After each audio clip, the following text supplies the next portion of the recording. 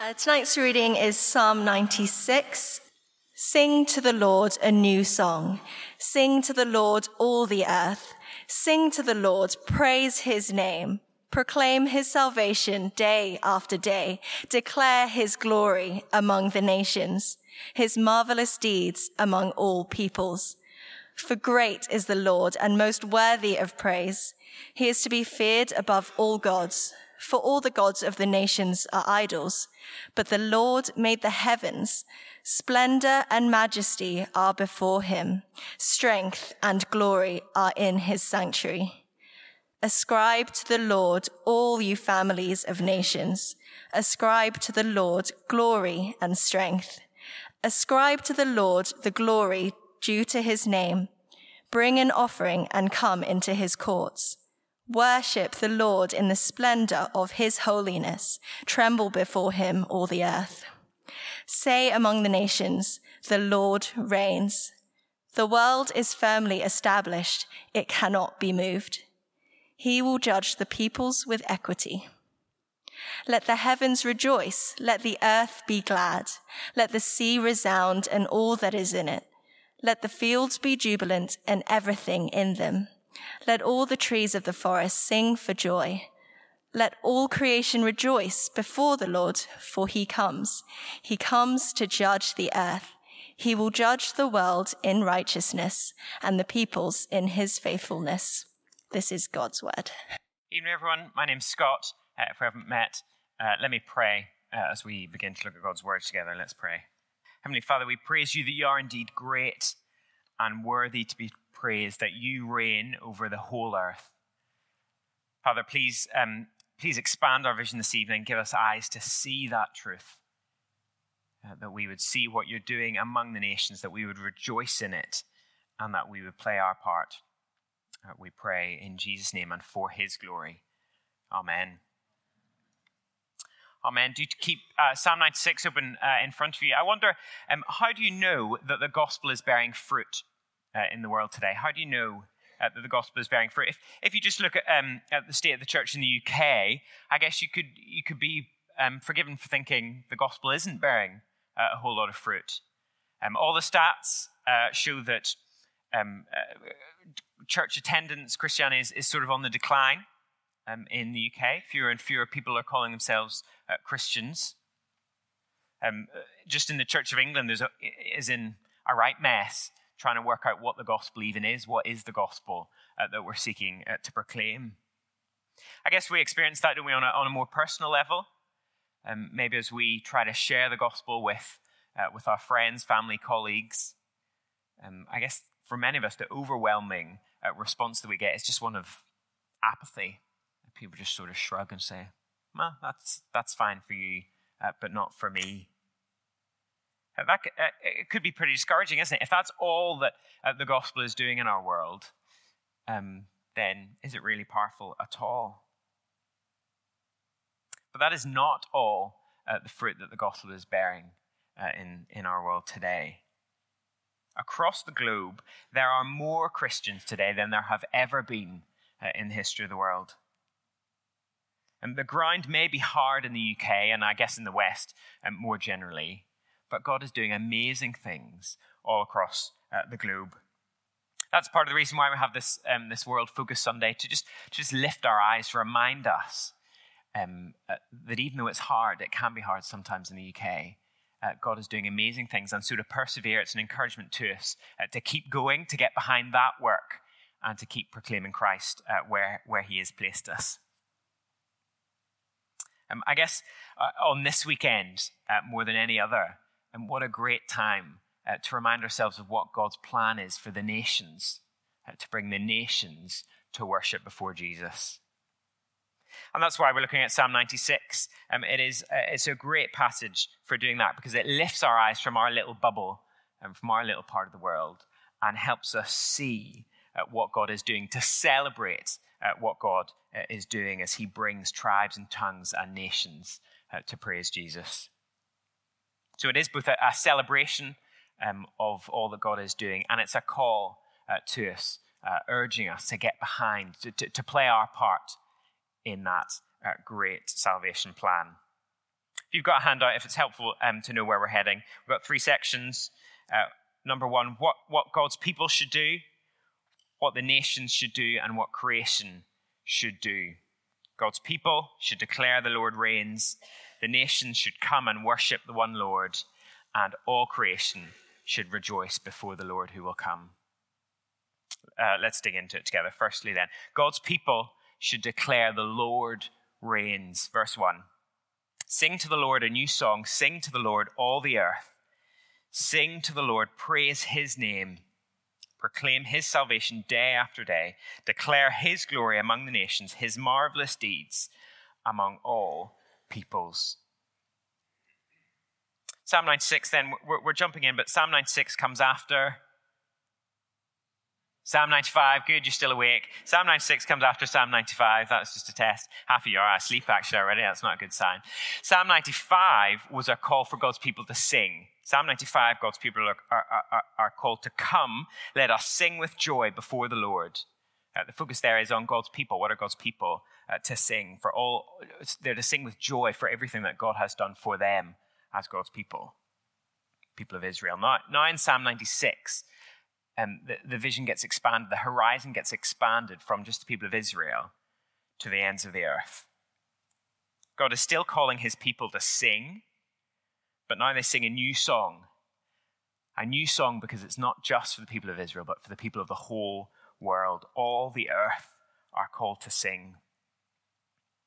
See how the psalmist does it there in those first 3 verses. He just piles up imperatives calling on us to speak out, calling on God's people to speak up, sing, sing, sing, praise, proclaim, declare. The idea is pretty simple, isn't it? Don't keep silent. Don't keep silent. And what is it we're to verbalize? Well, it is proclaim his salvation. The salvation that God has made known to all people. That is open to all people. And so we must proclaim it. Declare his glory where? Among the nations. His glory most clearly seen as he sends his son, the Lord Jesus, to die on a cross to pay the penalty for people's sins. That glory is not just for people like you, wherever you happen to be from. The gospel message is a global message. It is one for the whole earth. It can never just be about one people group.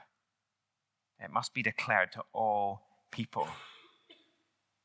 God's marvelous deeds will there to be declared among the nations. Great deeds are talked about, aren't they? When someone does something great, people love to talk about it.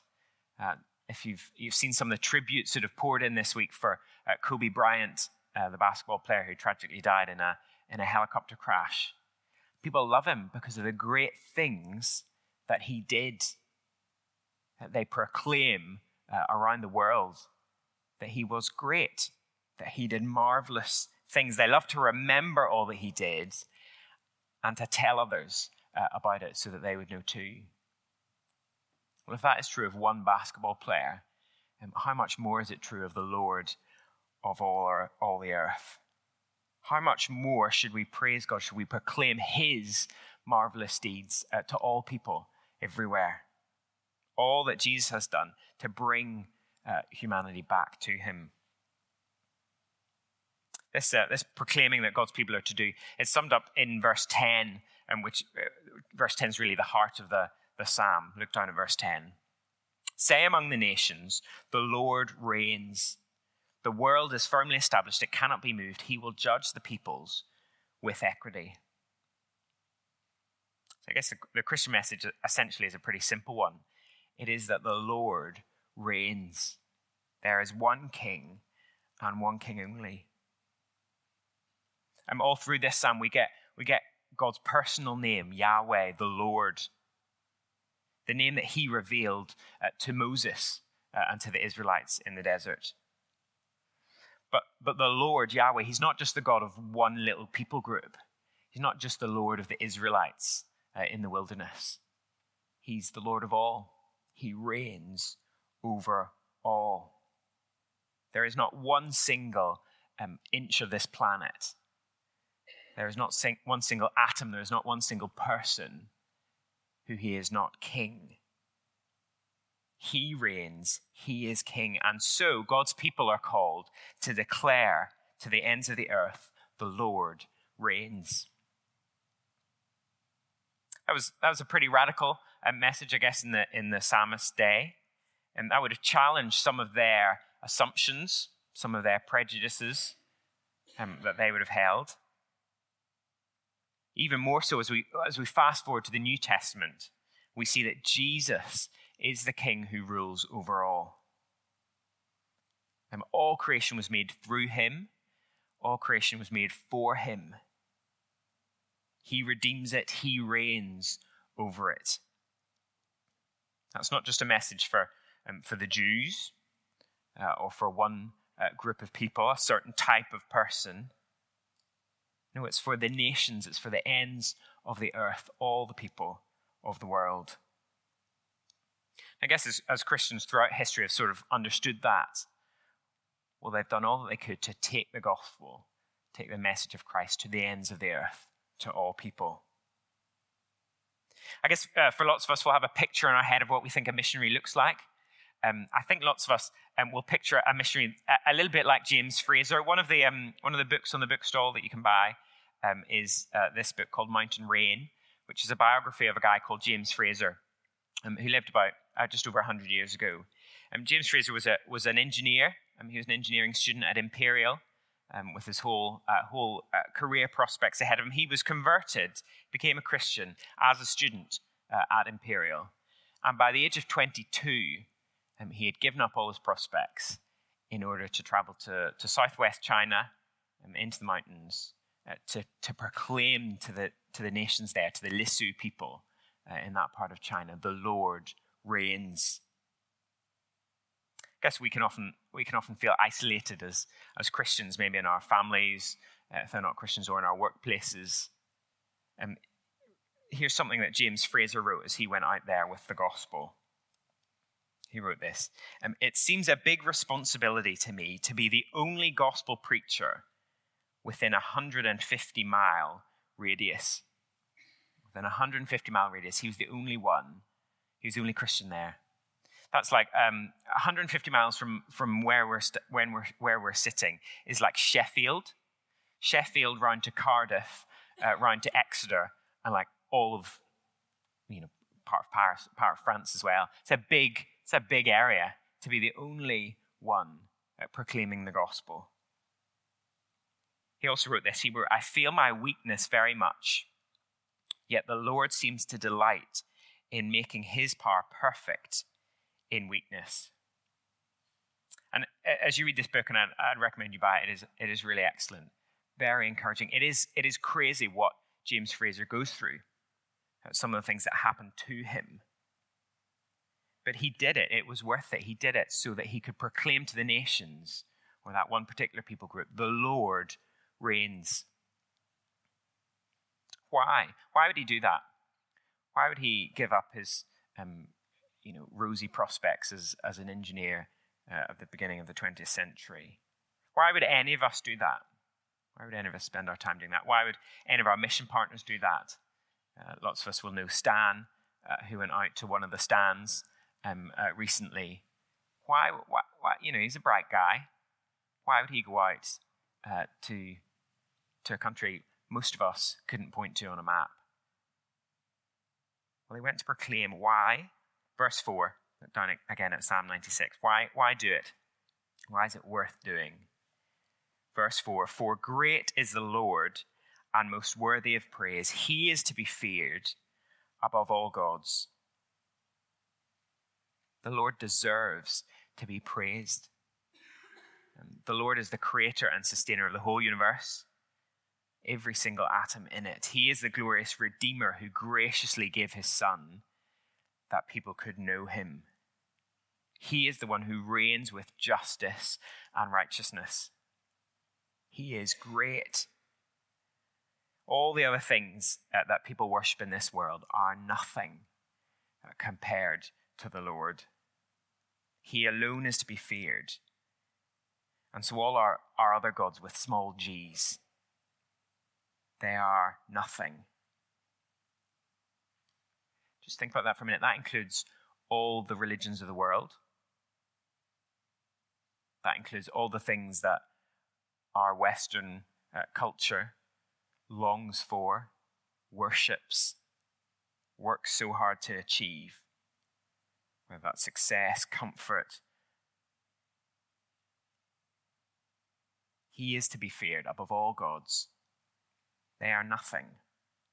Verse 6, splendor and majesty are before him.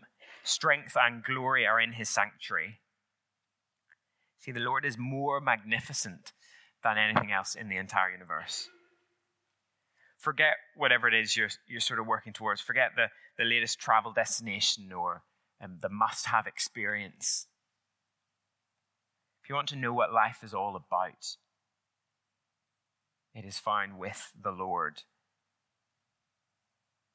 And I guess if we've seen something of the Lord's glory, how wonderful, how majestic he is, then we'll want to share that with others. We'll want to say to the nations, the Lord reigns. We'll want other people to hear the gospel and to have a chance to respond to it themselves. It's just a natural, a normal part of what it is to be a Christian.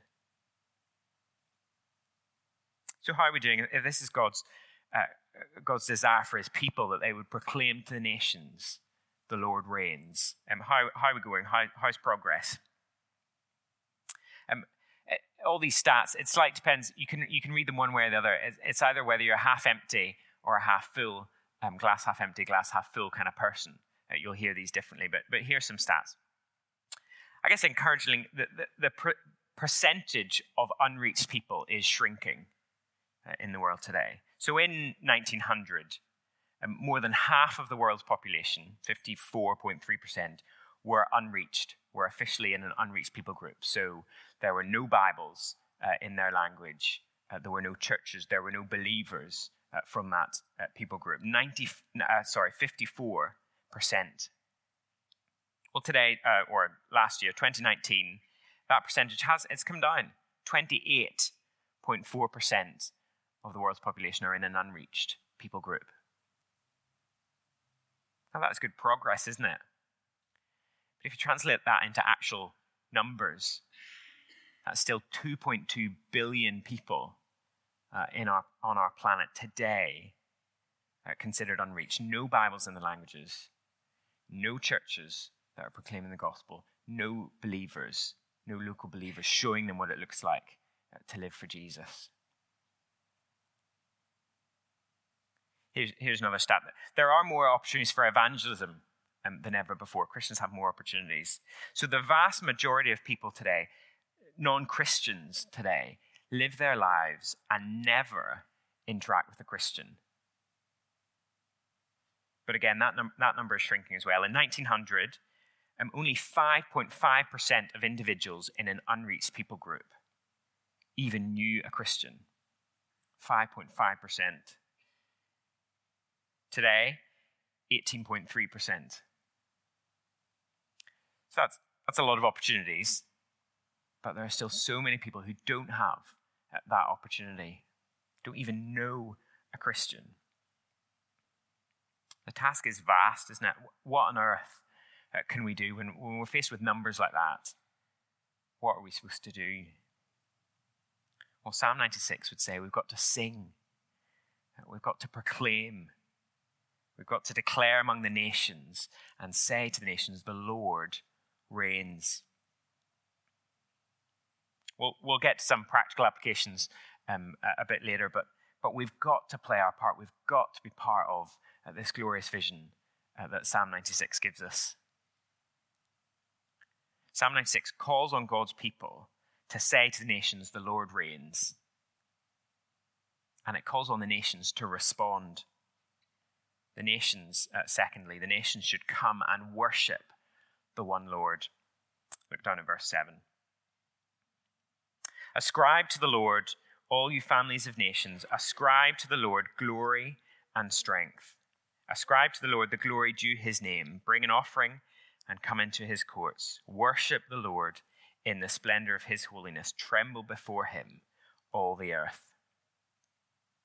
The nations are called to ascribe to the Lord glory and strength. They're called to recognize God for who he is, to give God what only God is worthy of.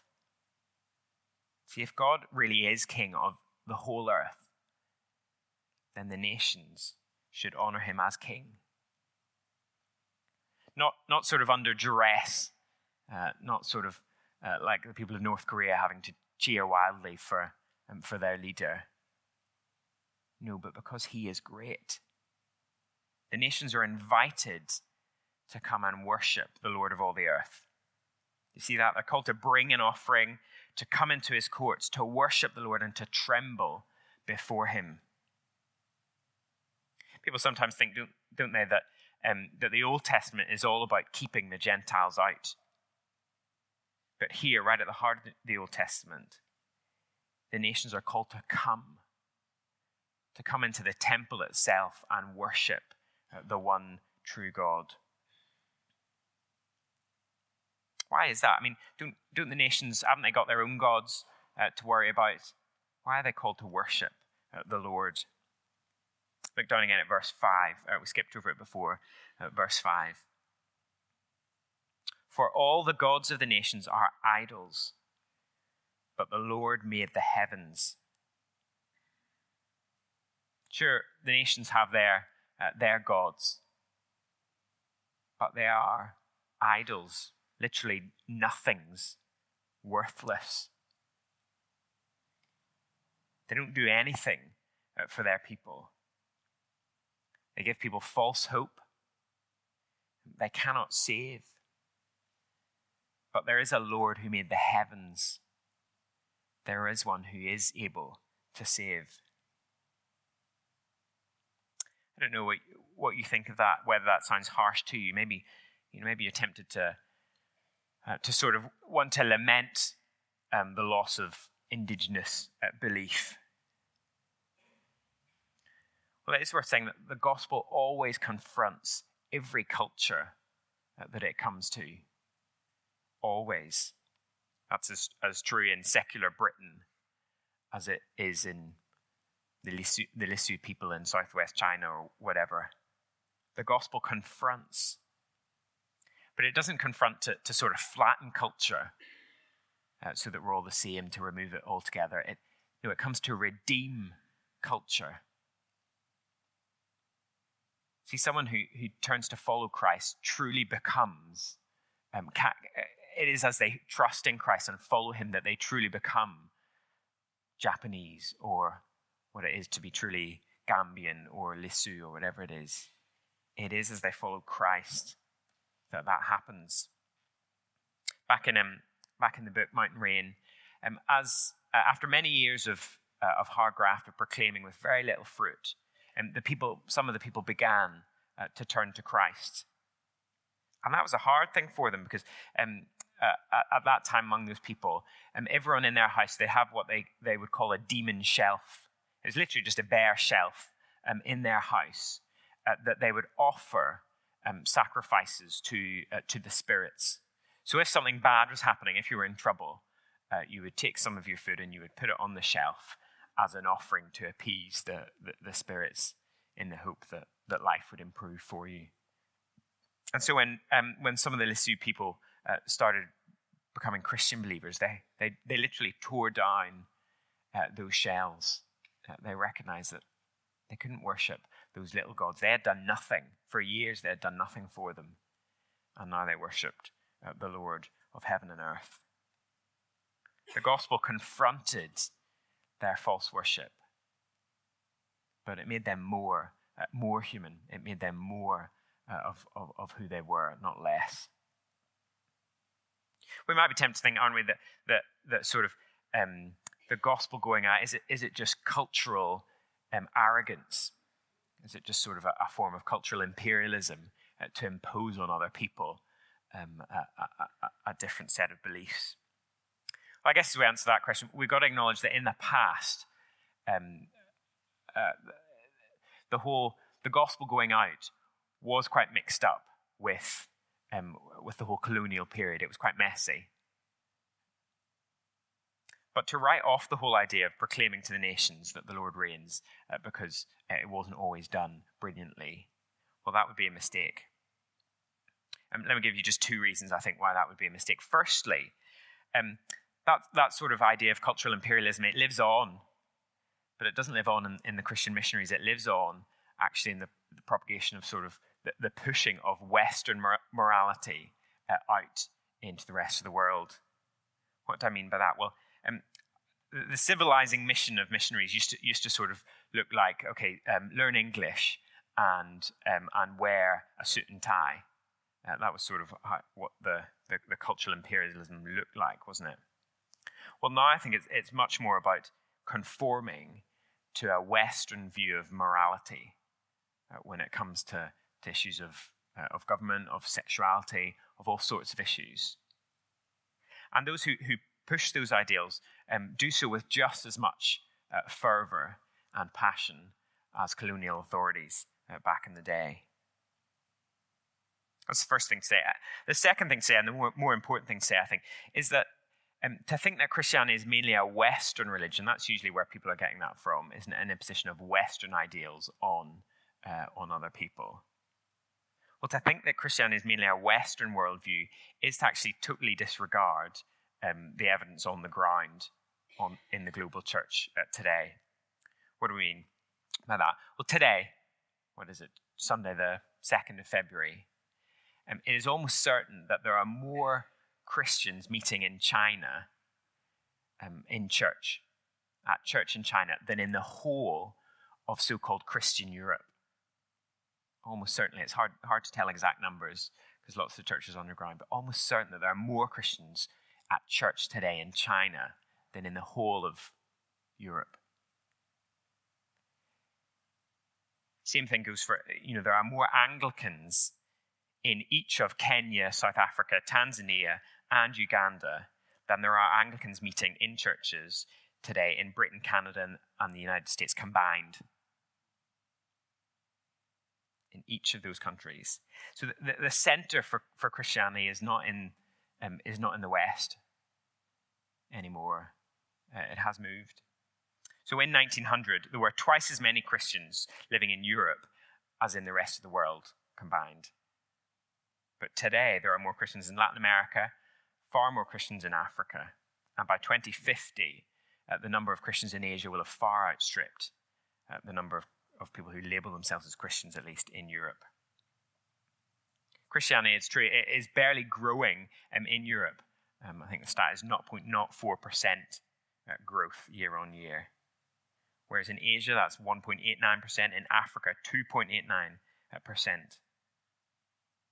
Among the Lisu people that James Fraser went to 100 years ago, there are up to 200,000 Christian believers in that one people group alone. See, to think that Christianity is a Western viewpoint imposed on other nations is not true. And it is an outworking, as the nations come, it is an outworking of Psalm 96. As the nations turn to worship the one true Lord, will they add their voices to the song, declaring to the nations, the Lord reigns. A chap, Harvey Kwiyani, who writes lots about mission, world mission, wrote this in 2014. The typical identity of a missionary in this century, 21st century, will no longer be that of a Westerner serving in some remote area of Africa, but probably that of a Mexican, a Nigerian, or perhaps a Korean, serving practically anywhere in the world. Matt and Katie alluded to that. Their role as they go back to Kenya is to help the church there to raise up local believers to go and be missionaries all throughout Southern Africa. Daniel, who led the prayers earlier, he lives and works in Gambia, but is from Ghana. He is in Gambia as a missionary, as a cross-cultural missionary to people there. And that is the changing face of world mission. Even in Britain, we sort of think Britain is a sort of sending nation when it comes to mission. Well, even this past week in Britain, estimates put it at 15,000 foreign missionaries who are hard at work trying to proclaim the gospel to secular pagan Britain. Most of those missionaries are from Africa, from other parts of Asia. And don't we need that? Don't we need that in London? Don't we need more workers for the harvest field? Praise God that he is raising up workers to come here. Lord, send more. See, the nations are called to join in this song, to proclaim to the other nations, even our nation, the Lord reigns. The nations join the song, but as the psalm closes, it reminds us that this song of praise, it goes much beyond even humanity. It's much bigger than just you and me. Briefly then, very briefly, number 3, all creation should rejoice in the Lord who will come. Verse 11, look down at Psalm 96 again. Let the heavens rejoice, let the earth be glad. Let the sea resound and all that is in it. Let the fields be jubilant and everything in them. Let all the trees of the forest sing for joy. Let all creation rejoice before the Lord, for he comes to judge the earth. He will judge the world in righteousness and the peoples in his faithfulness. See, God is so great, God is so worthy of praise, that praise overflows to the whole of creation. This is no sort of dirgy song. It's no drone. It's a song of praise as creation joins, as it rejoices resoundingly, as it's jubilant, as it sings for joy. Why this picture of creation joining the song? Well, because the Lord is coming. Jesus will return. He will make everything new. He will release creation from its bondage, and he will judge the peoples of this earth. Judge not only in the sense of punishing wrongdoing, although it will include that, but judge in the sense of rule and reign over the earth, fully and finally. So that on that day, all of God's people from every tribe and tongue and nation will sing his praise together. Do you see that as a song worth joining in? That is a song worth declaring to the nations. So if that's what we should do, if you've been convinced, Psalm 96, that we should be part of this declaring to the nations, what are we supposed to do? Let me just wrap up with a few very practical applications. The first thing we can do is pray. Pray. The task is huge. However you look at the stats, the task is huge. It's far from finished. But we have a God who rules, who reigns over the whole earth. And nothing is impossible for him. He can do more than all we ask or imagine. James Fraser again in Mountain Rain. I believe it will only be known on the last day how much has been accomplished in missionary work by the prayers of earnest believers at home. What I covet more than anything else is earnest believing prayer. But maybe you're not going to go. Maybe you'll never leave the UK again. Maybe none of us will ever be able to, if you've got a UK passport, maybe none of us will ever be able to leave the UK again, I don't know. But you can pray. You can pray fervently, earnestly, that the Lord would send out workers, would proclaim, that we would proclaim the Lord reigns. And why not pick up a few of those prayer cards that Phil was talking about earlier and really commit to praying for some of our mission partners. Use the cards. And there's also, I've discovered this week as I was preparing, it's always nice when the application of a sermon is an application. I've got on my phone a little application which is it's called Unreached of the Day.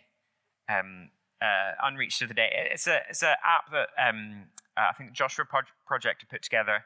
And basically every day it pops up a different unreached people group. And it gives you a little bit of information. Today is the Adrami in India.